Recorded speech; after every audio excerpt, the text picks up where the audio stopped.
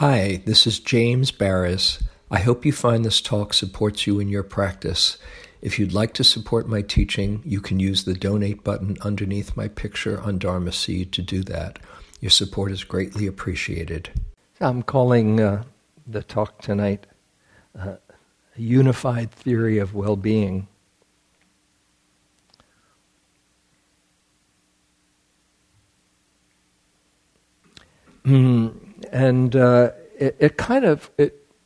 It's putting together things that I've spoken about in various ways over some time now. But it seemed to me it would be, as it was coming to me, just a collection of the same basic principle in so many different approaches to meditation practice and Dharma practice and non-Buddhist practice of well-being, that I wanted to underscore a particular element common to all of these different approaches to well-being, happiness, peace, ease. Last week, if you were not here, I spoke about humility and confidence. How many people were here for that?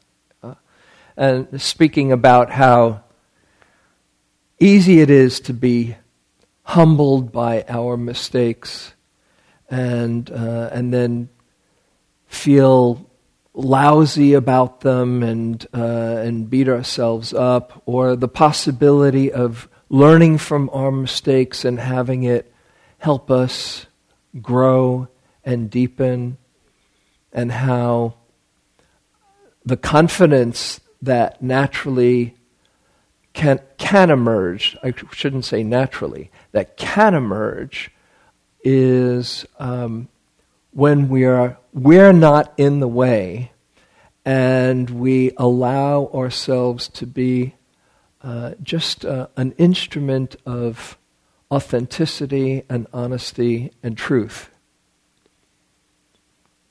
And that movement from feeling lousy about ourselves and judging ourselves and I'm not enough gets in the way of that being a vessel for truth. And that's just one example of this principle. And to really present the basic idea, I want to share with you a passage. I think I've shared this in the last year or so, from one of my favorite books of all time. I know I have here because I remember when somebody heard me naming the book, they perked up and said, "Oh, that was a book that changed my life." It's not such a well-known book. It's not Be Here Now. I always talk about Be Here Now, don't worry. This is not Be Here Now. This is a thin little book by a guy named Thaddeus Golas, and it was called The Lazy Man's Guide to Enlightenment. How many people remember? There's one person. A few people. How many people? Okay, so there's like 4 hands. Okay. Lazy Man's Guide to Enlightenment. Thin book, which right away was very appealing to me. But in the opening pages, the basic principle was laid out and it made complete sense to me. And this is what I want to talk about. The basic function of each being is expanding and contracting. Expanded beings are permeative. Contracted beings are dense and impermeative. We experience expansion as awareness, comprehension, understanding, or whatever we wish to call it. When we are completely expanded, we have a feeling of total awareness of being one with all life. When a being is totally contracted, he or she is a mass particle completely imploded.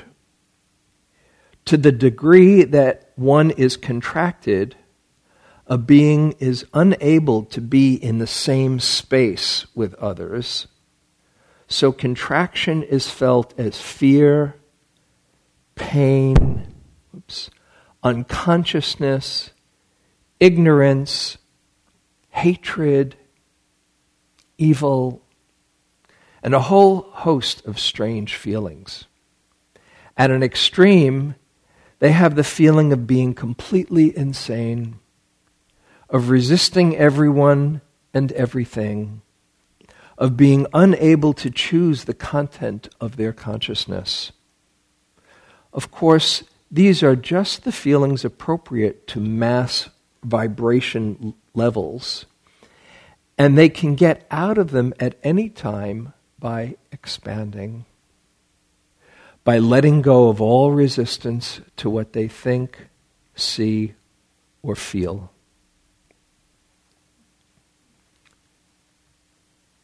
Make sense? That is, one way or another, I think, the essence of Dharma practice. Dukkha, there is suffering. Dukkha is the word usually translated as either suffering or unsatisfactoriness or stress. First Noble Truth, there's suffering in life. And the Buddha, when he was asked what he taught, he said, I teach about suffering and the end of suffering. Dukkha is contraction. Dukkha, stress, by its very nature is tight, contracted, dense. Sukha, happiness, well-being, is by its very nature expansive, open, spacious. And this is something that we know is true not only in Buddhist teachings, but in neuroscience as well. When we get caught in worry, or in fear, or anger, or wanting, all of those states are states where our sympathetic nervous system is getting activated. Sympathetic nervous system is another way of saying it's there trying to help you out, but it gets activated and you're in either flight, fright, or freeze. And you get really tight and get very confused and do crazy things. And it's really hard when you're in that space to stay connected to your wisest, most loving self. And here's a couple of studies, neuroscience studies, that kind of point to this. This is one study Danny Goleman writes about in Emotional Intelligence, and this is called The Problem with Worry, in case you ever are prone to worry about things. A little tip. New solutions and fresh ways of seeing a problem do not typically come from worrying, especially chronic worry. Instead of coming up with solutions to these potential problems, worriers typically simply ruminate on the danger itself, immersing themselves in a low-key way in the dread associated with it while staying in the same rut of thought. So it's almost impossible to come up with a good solution or response when your mind is so contracted with worry or agitation, because you're stuck in that sympathetic response and you can't see new ways of understanding. You're just in a tape loop. You know that feeling when you're worrying about something and you can't stop the replay button from hitting? It just keeps on going over and over and over. And you would do anything to get out of your head, but there it is. And what happens, the more you try to get rid of it? Stop worrying so much. That's not going to do it. Right? Come on now. Just chill out. You can hear the contraction and the loop that you're on. Here's another study that is the other side of things. How labeling calms the mind. You know, in some styles of vipassana practice, of insight meditation, we notice our experience and note it. Oh, breathing in, breathing out. Anger, sadness, itching on the nose, hearing, love, whatever it is, remembering, judging, kindness. Okay? And so you're naming your experience of doing the walking, lifting, moving, placing, like that. This is how labeling actually calms the mind. Researchers in the Brain Mapping Center at UCLA School of Medicine made a significant discovery about the value of using words to label fearful circumstances. When subjects in an experiment were shown faces with expressions of anger or fear, the fear centers in their brains showed increased blood flow, indicating that their own flight or fight response, flight, fight, or freeze, their own flight or fight response were being stimulated.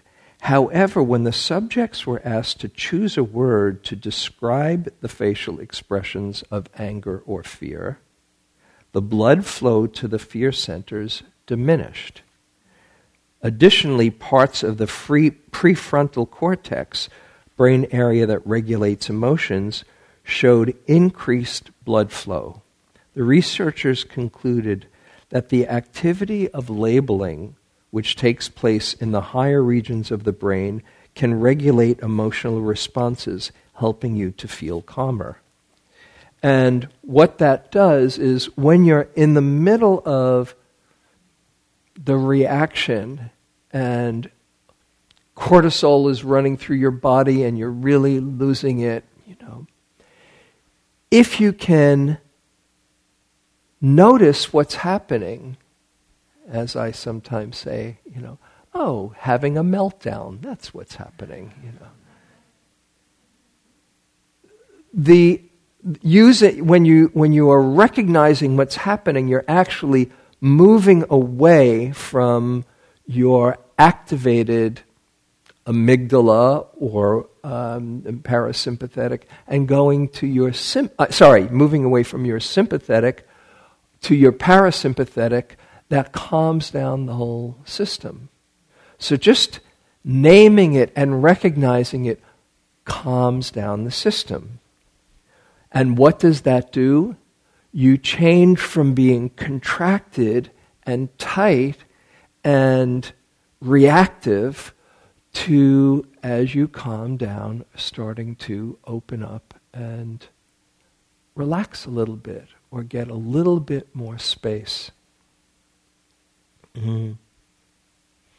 And one of the basic principles in the Buddhist teachings, which is really the heart of the course that I teach, that Awakening Joy course, is the understanding of wise effort, which, as I've mentioned here before, has to do with dealing with the difficult states, akusala, the states of suffering, like those fear and greed and hatred and aversion and lust and jealousy and all of those states. They're states of contraction.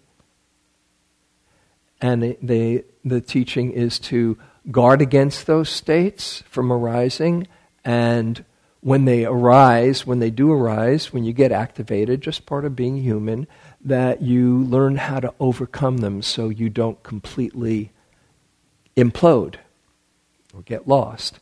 And then there's the kusala, wholesome states, love, compassion, kindness, patience, peace, equanimity. And the teaching that the Buddha gives is to cultivate those states, and when those states are here, to maintain and increase those wholesome states. And he says, one way he has of putting the teaching is you are diminishing, weakening unwholesome states and strengthening wholesome states, because not only do the wholesome states feel good, wholesome states are states of well-being and happiness, and they lead to more well-being and happiness, but they also create the conditions for the awakened heart or mind to arise. Because out of that feeling of well-being, then deep freedom can arise. It's impossible for freedom, well, I would say virtually impossible, while you're in the middle of an unwholesome state to have freedom arise. Although an unwholesome state can wake you up in a moment and turn into, oh my God, I was lost. I once was lost and now I'm found, as Amazing Grace says. So it's possible that getting very lost can actually wake us up, but it's much easier to wake up from a good dream than a nightmare. It does happen, but the idea is the more you cultivate those wholesome states so that they become your home, you see more clearly in a more consistent, available way, and the heart also, the loving heart, shines through. Now, by definition, akusala, unwholesome states, are states of contraction. Just think about it. How you feel when you're angry. Not that it's bad, it's just part of being human. But when you're angry or enraged or agitated or worried or fearful, how do you feel? Or wanting, obsessed. All of those are contracted in the body and in the mind and in the heart. They're all states where we're tight, just like Thaddeus Gola says. And all states of well-being, kusala, love, kindness, patience, compassion, joy, are states, by definition, they're expansive. How do you feel when you're filled with love? How do you feel when your heart opens in compassion? How do you feel when you're experiencing a moment of joy? Open. Isn't that so?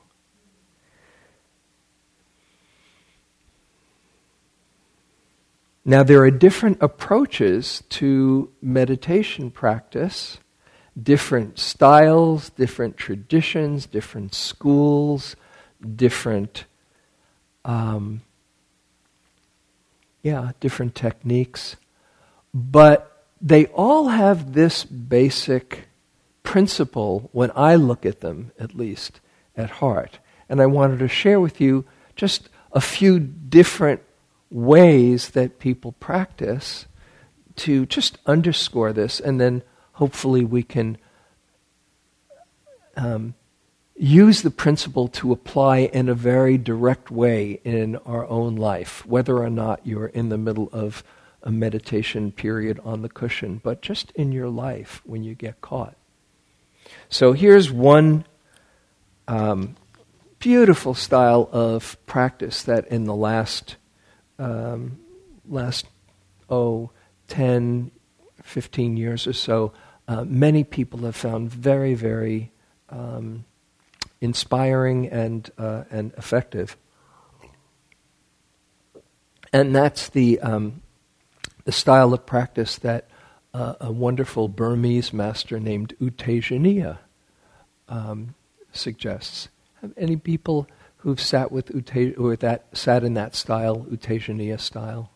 There's one hand in the back. Okay, so here's U Tejaniya's right attitude for meditation, and this is part of. You can Google 23 points of right attitude. I'm not going to do all 23, but just so you get, this is what he says. Keep in mind as far as right attitude. And right attitude in this style of practice is the key. It's not just, this will be a good thing for you to do, and maybe then you'll learn how to meditate. This is the meditation, basically. Okay? Meditating is acknowledging and observing whatever happens, whether pleasant or unpleasant, in a relaxed way. That's point 1. This is point 4. When meditating, both the mind and the body should be comfortable. If the mind and the body are getting tired, this is another point, something is wrong with the way you're practicing, and it's time to check the way you're meditating. Sound good? Here's another one. Why do you focus so hard when you meditate? Do you want something? Do you want something to happen? Do you want something to stop happening? Check to see if one of these attitudes is present. Another. The meditating mind should be relaxed and at peace. You cannot practice when the mind is tense. Here's another. Don't focus too hard. Don't control. Neither force nor restrict yourself. Just a few more.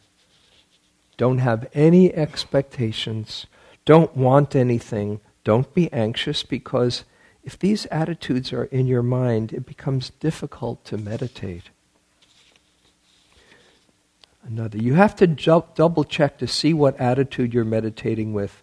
A light and free mind enables you to meditate well. Do you have the right attitude? And then finally, the object of attention is not really important.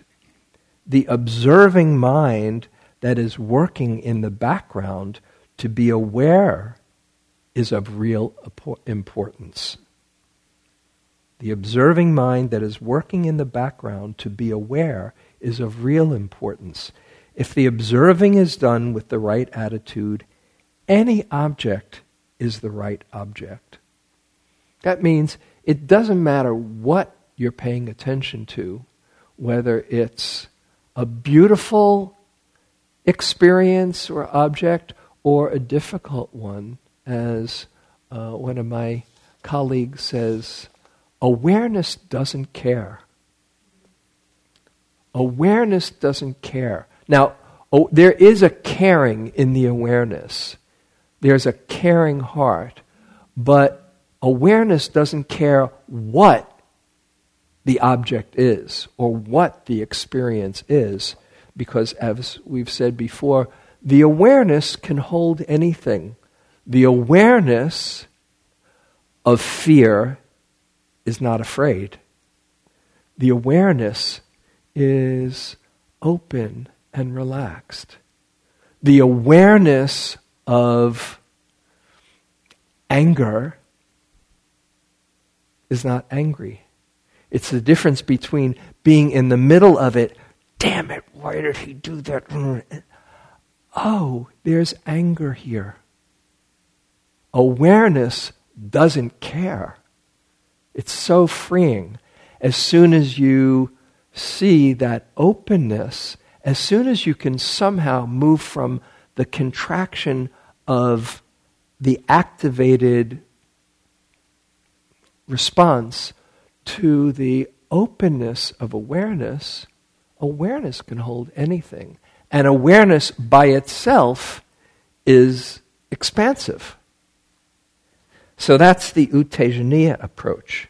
Here's another tradition, the Tibetan Dzogchen tradition. How many people have done Dzogchen practice here? Anyone? Just one? Okay. Great practice. And I was, let's see, when did I first get into it? I'd been practicing maybe for about, almost 20 years, 15 years or more before I was introduced to Dzogchen. And I practiced hard. I was diligent, because I was so inspired and so motivated to practice, as sometimes the saying goes. One great 19th century master would say, "Practice like your hair is on fire." And I practiced like my hair is on fire. And there's a value to it, but there's a point of diminishing returns.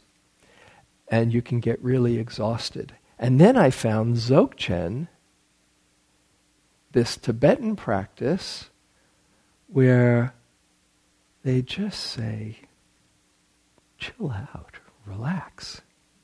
And here I'll read to you a couple of Dzogchen teachings.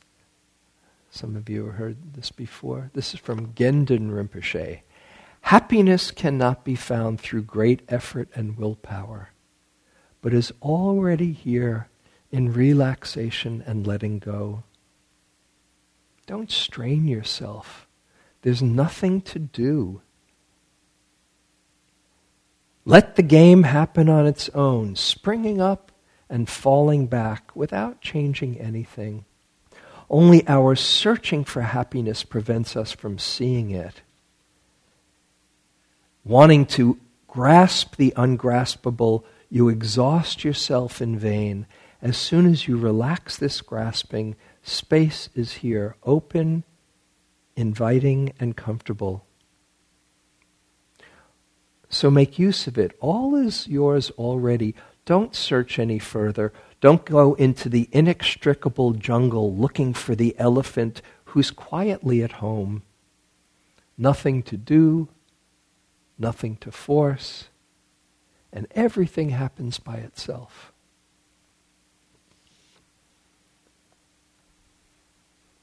Now, I should say, they tell you that after you've done the preliminary practices. And the preliminary practices are 100,000 prostrations, 100,000 mantra recitations, 100,000 visualizations. And you do all that, and then they say, just relax. So there is a value, and it's important. I don't want to undersell and diminish the point of giving a wholehearted sincerity into your practice. But when it becomes tight, you're not going to open up to true wisdom. And it's really easy when you practice with your hair is on fire, unless somebody is saying, remember not to get too tight. Just give it space. It's easy to go overboard in that direction. Just like in the other, it's easy to go overboard in just lolling about. Well, if I'm mindful, I'm mindful. If I'm not, I'm not. It's okay, chill, whatever. No, that you need some heartfulness into the practice. But it needs to have that kind of ease and openness and spaciousness. Here, this is another Dzogchen teaching.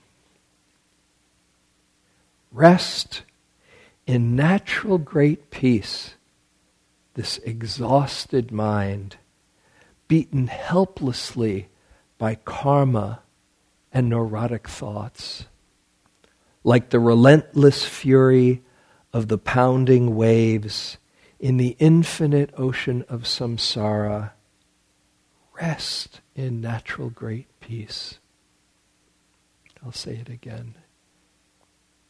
Rest in natural great peace, this exhausted mind, beaten helplessly by karma and neurotic thoughts, like the relentless fury of the pounding waves in the infinite ocean of samsara.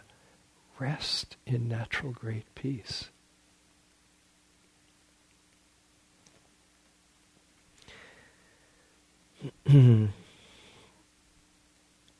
So all of this is really underscoring the difference between the contracted mind, the dense mind, the confused mind, the agitated mind, the suffering mind, and the open, expansive, clear, loving, heartful, wise mind or wise heart. I'm using the word mind right now, but really mind and heart are the same in Pali. Chitta, heart, mind. And sometimes when people talk about their mind in Asia, they point to their heart. Yes. Oh yes, my mind is bright today. So whatever one works for you. But usually when we get caught in our stories and our confusion, we're up here in our head, we think of it, and when we are open and expansive, we're more embodied and spacious. I mentioned here a number of times where this one master, Tibetan master, he came to Spirit Rock many years ago, and he gave a talk, and in the talk he said, I'm going to sum up all of Dharma practice in 2 words. And everybody got really interested. Oh wow. We're going to hear the secret teachings finally. And then he said, be spacious. This is just what I'm talking about. Because when there's a spaciousness, then things can be seen more clearly. And this is one of the gifts of mindfulness. If you've ever done a retreat, and I highly recommend if you haven't to do a retreat, when people come to a retreat, they're carrying all the stuff in their life, and after a few days, things kind of settle down. It's kind of like, sometimes I think of the meditation cushion as your compost heap, and you're just kind of like letting all of the yuck settle down, and it becomes kind of fertile ground for growing. And after a while, there's space in the mind and the heart, and in that space, you start to see things more clearly. You're not trying to have insights. You're not trying to come up with the answers, but rather they just reveal themselves. Have you ever seen that when you're not trying so hard to figure out the answers and you let go? Phew, there it is, like that line I love from the Third Zen Patriarch. He says, "Stop talking and thinking, and there's nothing you'll not be able to know." Because that's how it works. When you're trying too hard, you can't see. And that's why it's called insight meditation, because as there's that spaciousness and you can see clearly, then there's enough room for the wisdom to shine through. Not only the wisdom to shine through, but the heart naturally opens when it's not tight and contracted. That's why it's so important to understand and learn how to open to things when you are tight. Because, as I said, and we know, how easy it is to just wind yourself up into more contraction, even though you know better. And that's where, we've talked many times about the self-compassion practice, where you're just calming yourself down. Just once again, if you have done it before, if you haven't, just put your hand on your heart right now. And when you do, this calms down the whole system. And it's just holding, giving space for all of that stuff to be held. It's interesting how you can hold it. It's wonderful to have somebody else hold it for you and hold you, but you can hold yourself. And this activates the parasympathetic system and just cools you all out. Oh yes. Or when you do the RAIN acronym, the mindful holding of your feelings, and there's anger or there's sadness, and you notice the RAIN acronym. Many of you are quite familiar with this. Recognize, allow, investigate, non-identify or not take it personally. All of those are movements towards expansion. Recognize, like I said before, moving from the tight, activated amygdala to the cortex. Oh, that's what's happening.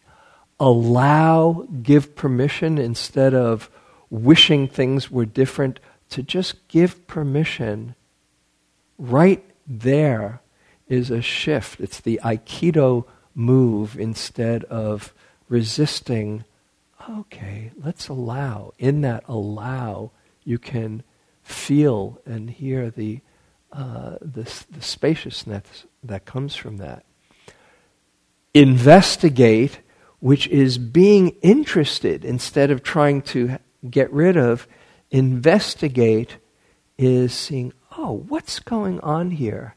And by definition, you can't want to be closer and understand and be interested at the same time you're trying to get rid of. So just being interested, let's check it out. You're not having the agenda, okay, let's get rid of. Sometimes you can have the idea, well, if I check it out, then I'll get rid of it. You can't trick it. It knows. If you're trying to, I'll pay attention so that then it'll go away. No. You have to really let go of your agenda, allow, and then just be interested. And that in itself gives space. Be interested to the extent that you're able to be spacious and not spun out. And the N, non-identification, is that awareness that can hold whatever is here.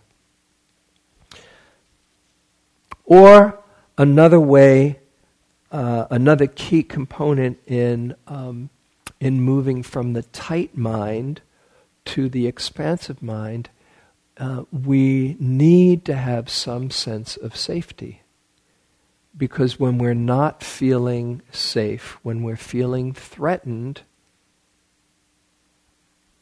our sympathetic nervous system gets activated.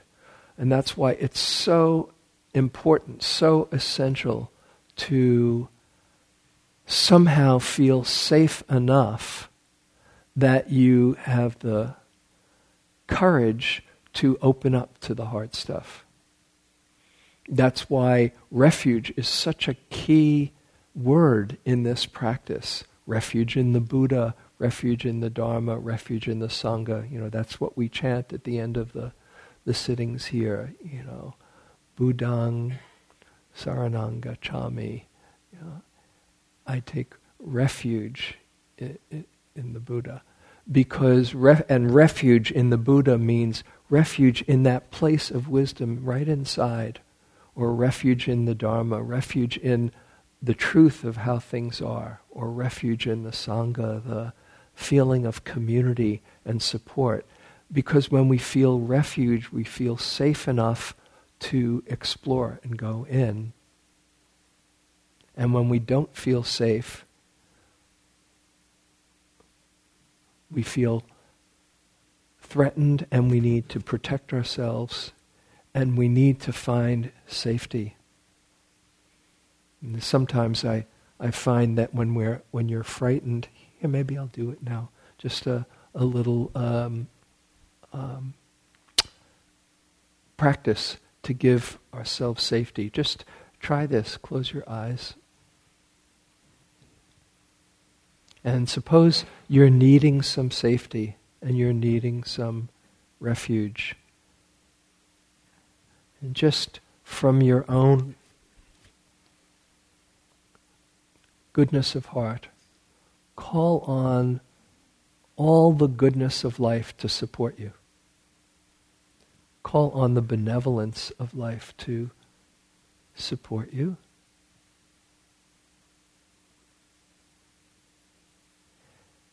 And just imagine being surrounded by a field of goodwill.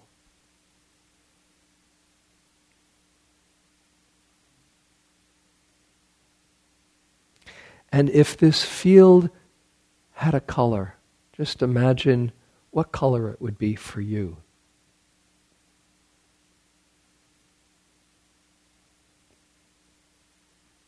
Let yourself be surrounded by that protective color and field of benevolence.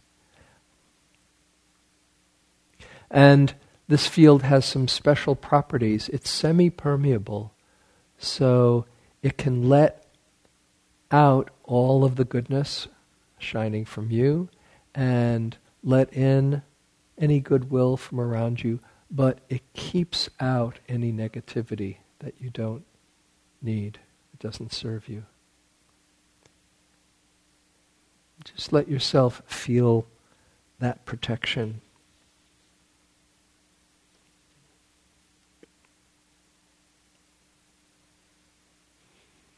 And so giving yourself some safety and refuge right for yourself. Okay? You can open your eyes if you'd like.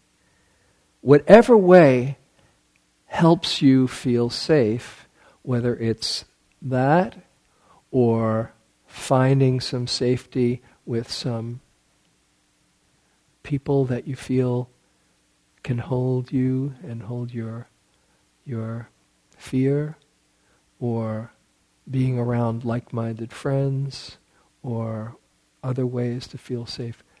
That helps us to lighten up from our tightness.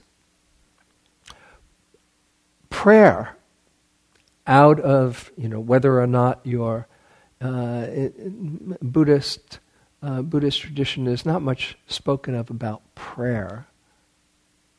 But in a way, when we take refuge in something bigger than ourselves, we are aligning with something bigger than ourselves. But in prayer, in the traditional other spiritual traditions, when you pray, what are you doing? You are getting out of your tight, frightened, fearful mind state and aligning yourself with your image or sense of all that's good. And that in itself realigns, you're on a different wavelength, a different frequency.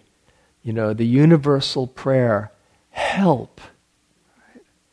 You are moving out of, how can I get out of it? I'm never gonna get out of here, to open yourself up to something larger than yourself and align yourself with something that speaks to the goodness inside of you.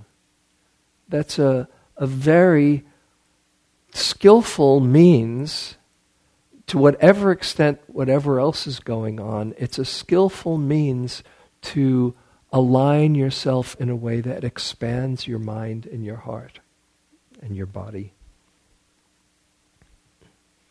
And all of this is really pointing to a sense of trust and surrendering the control that you never had in the first place.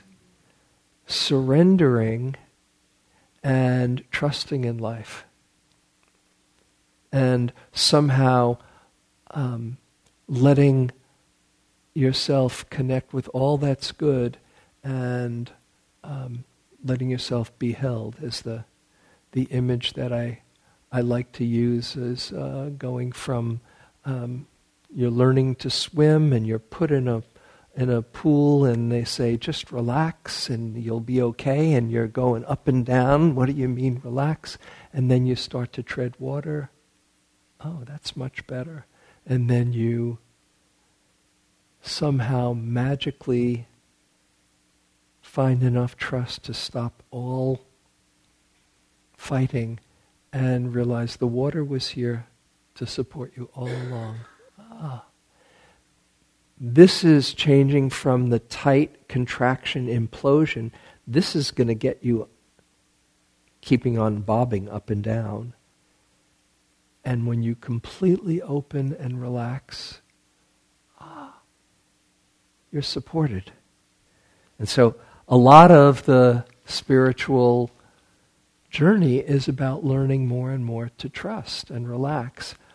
To trust and realize that you don't control the show. You can somehow let yourself be in harmony with things instead of fighting it. Okay, so what does all this mean, and how can we, say, apply it practically in our life? Very simply, you can think of your whole Dharma practice, your whole of your spiritual practice, as noticing contraction or expansion. That's it. It makes it so much simpler than trying to figure out, what list this is, and the 10 paramitas, and what am I going to, how can I work through that? And there's the 7 factors of enlightenment, and there's the 5 hindrances, and there's the Eightfold Path, and just contraction, expansion. And if you're contracted, all you need to do is to remember to, even in the slightest, move towards expansion. And here's what I find a very important principle. Because when we're tight, we want, more than anything, to be out back in the sunlight and in the Buddha fields and in, oh yes, I remember God, 6 months ago I was just doing so great and everything was chill, and how do I get back there? And here I am kind of, freaking out. If you're having some kind of an image of getting back there where everything was just love and light and peace, it's going to be that much more frustrating. However, and here's the secret, when you're tight, any movement, the slightest movement from tightness, contraction to expansion is really all that you need. All that you can do at that point. But it's all that you need, because even if you're just going a little in that other direction and you start to feel a little bit of relief, then what you need to do or can do is just notice the relief. Oh, it's better now. Oh. Now, the mind can say, yeah, well, it's a little better, but it's not as much as I'd like it to be. You've blown it. As soon as you have some kind of high expectation or idea or goal of how you really want to feel, you've missed out that you've changed the direction. And even a slightest changing of direction, and you pay attention, this is feeling better. I'm just remembering the great Beatles song, it's getting better all the time, A little better, Even, it can't get no worse? Okay, it's getting a little better all the time. And the mind responds a whole lot better. This is a principle that came to me a number of years ago. The mind responds a whole lot better to invitation than command. So if you're impatient and you're saying, come on, let's get on with it, relax. You ever have somebody say to you, just relax? And you're kind of, freaking out, or you say to a little kid who's having a tantrum, just relax, Johnny. Thank you. Okay.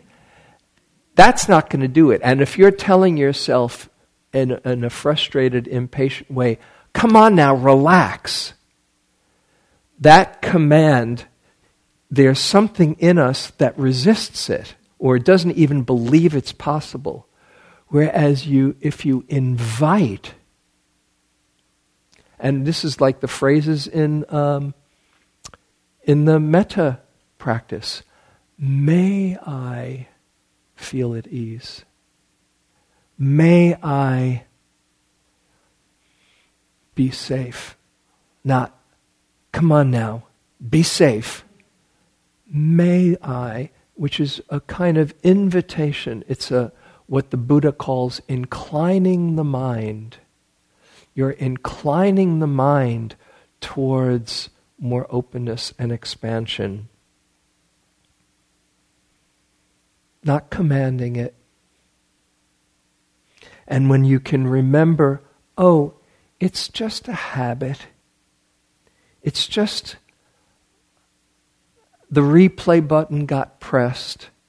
This is where meditation practice comes in, seeing, my mind is just played a trick on me. If you can remember that, as I've often mentioned, my main practice is when I get confused, if I can remember, what thought am I believing right now? Or what story am I believing? There's the awareness that sees, I just got caught in a story.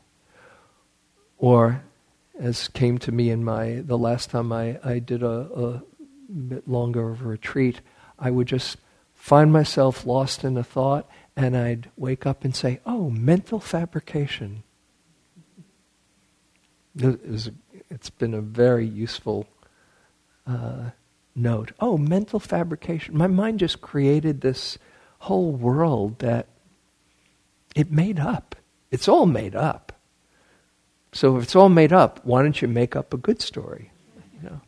Oh, mental fabrication. And just a reminder, instead of, God damn, there you go again.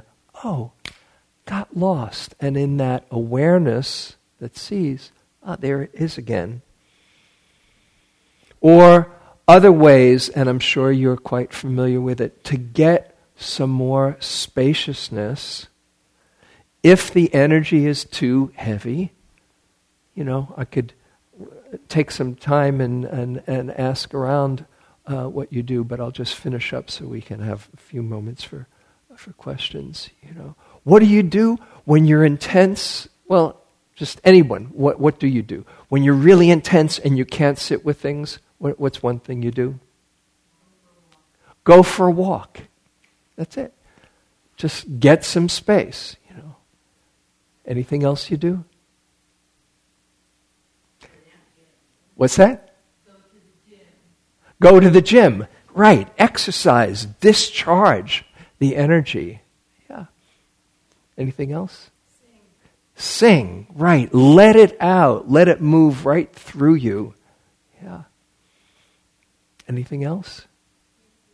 What's that? Deep breathing. Yeah. Give some space for it to move. Yeah. Being out in nature. The Buddha recommended that highly. I was just reading today, actually, that Finland was just named again the happiest country in the world. I go there most every summer, by the way, and they now have a new program called Rent a Fin,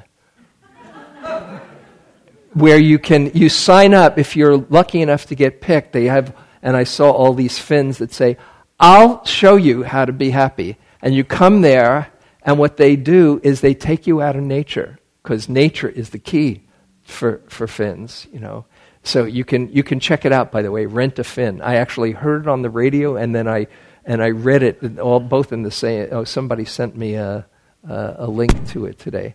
So Rent a Fin. You don't have to go to Finland; just go out in nature. That'll do it. Anyway, the idea is moving from the tightness of contraction to the openness of an expanded mind and heart. Just the slightest. And when you can see that and notice, celebrate.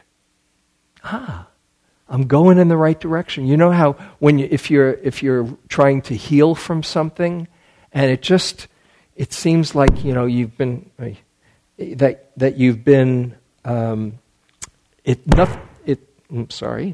nothing has happened for a while, and then you start seeing there's a little bit of healing. Doesn't that make all the difference? Oh, I just have to be patient here. I'm going in the right direction. Same way with yourself, with contraction and expansion. In any moment, you can be an imploded being, and then you can remember, I'm moving in the right direction. Just a little bit more space. A little bit more kindness with yourself. A little bit more clarity that's not trying to get out of it, but just can hold it, what's here right now.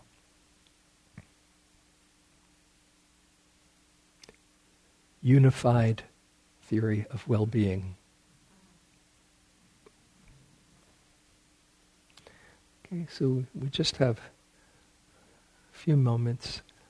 Any question? Anything that you want to bring up from that? Oh, thanks, Andrew.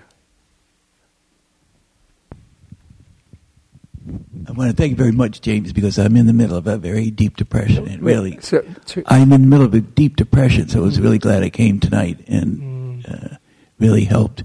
Oh, and when you said mental fabrication, I thought, fake news. What did you say? It was what? Fake news. Fake news. Exactly. There you go. You're telling yourself fake news. Didn't you? You didn't know all along. You were just dialed to the wrong channel. Yeah. Real fake news. Yes. Thank you. As I was listening, I was thinking of an elder who is very inquiring and all of those positive things that you were saying, but also very rigid. And the rigidness is she needs things to be a certain way for her own integrity and well-being.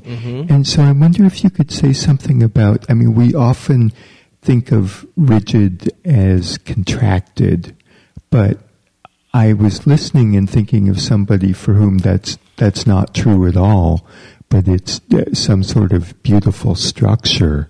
And how do you understand that? Yeah, well, structure can be really helpful. And some people don't do well without structure, and some people do, with just different temperaments. Structure, within the structure, if there can be a kind of ease and openness of heart, then beautiful. Organization is a really good thing. And if it's a rigidity in the heart, then that gets complicated. Then there's not being, life is changing all the time. So flexibility is going to be an essential point when things don't go your way. That's different than being rigid. Yeah. Okay, well, we should close.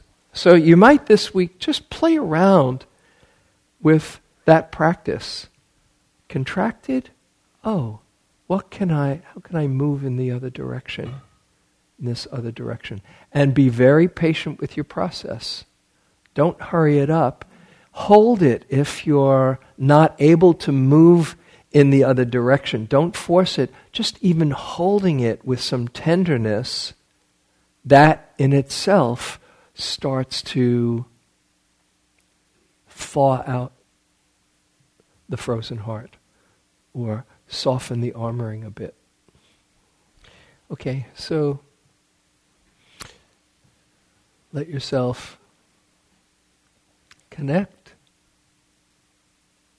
and appreciate whatever it is that would bring you here to be with all of us.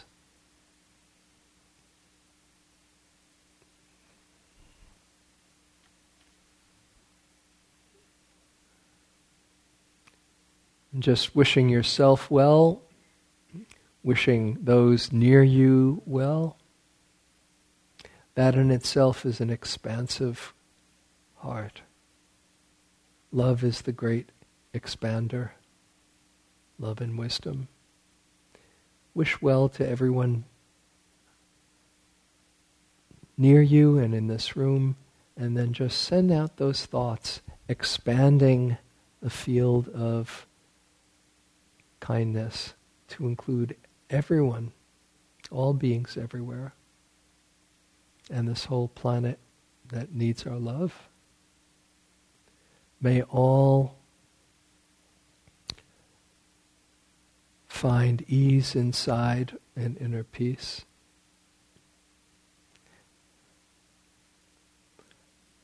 May all move from fear into love and understanding.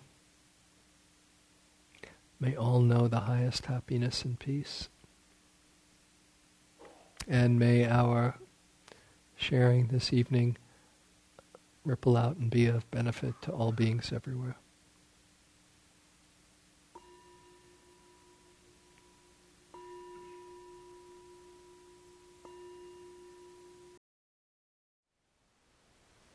Thank you for listening.